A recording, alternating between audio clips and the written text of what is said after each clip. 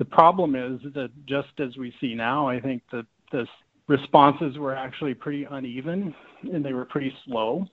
So there's this famous, maybe infamous, parade that was held in Philadelphia in the summer of 1918. So you're in the middle of this pandemic, and Philadelphia decides, why not? Let's hold a parade with 200,000 people packing the streets of Philadelphia. They were actually trying to raise some money for Liberty Bonds for the First World War. That was, of course, as you might expect, that was disastrous, right? So you have hospitals get full, 2,500 people are dead within a week just in the city.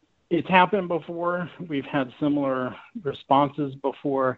I guess the good news in some sense from the history, at least of the 1918 epidemic, is that the economic effects were pretty severe, but they didn't last that long.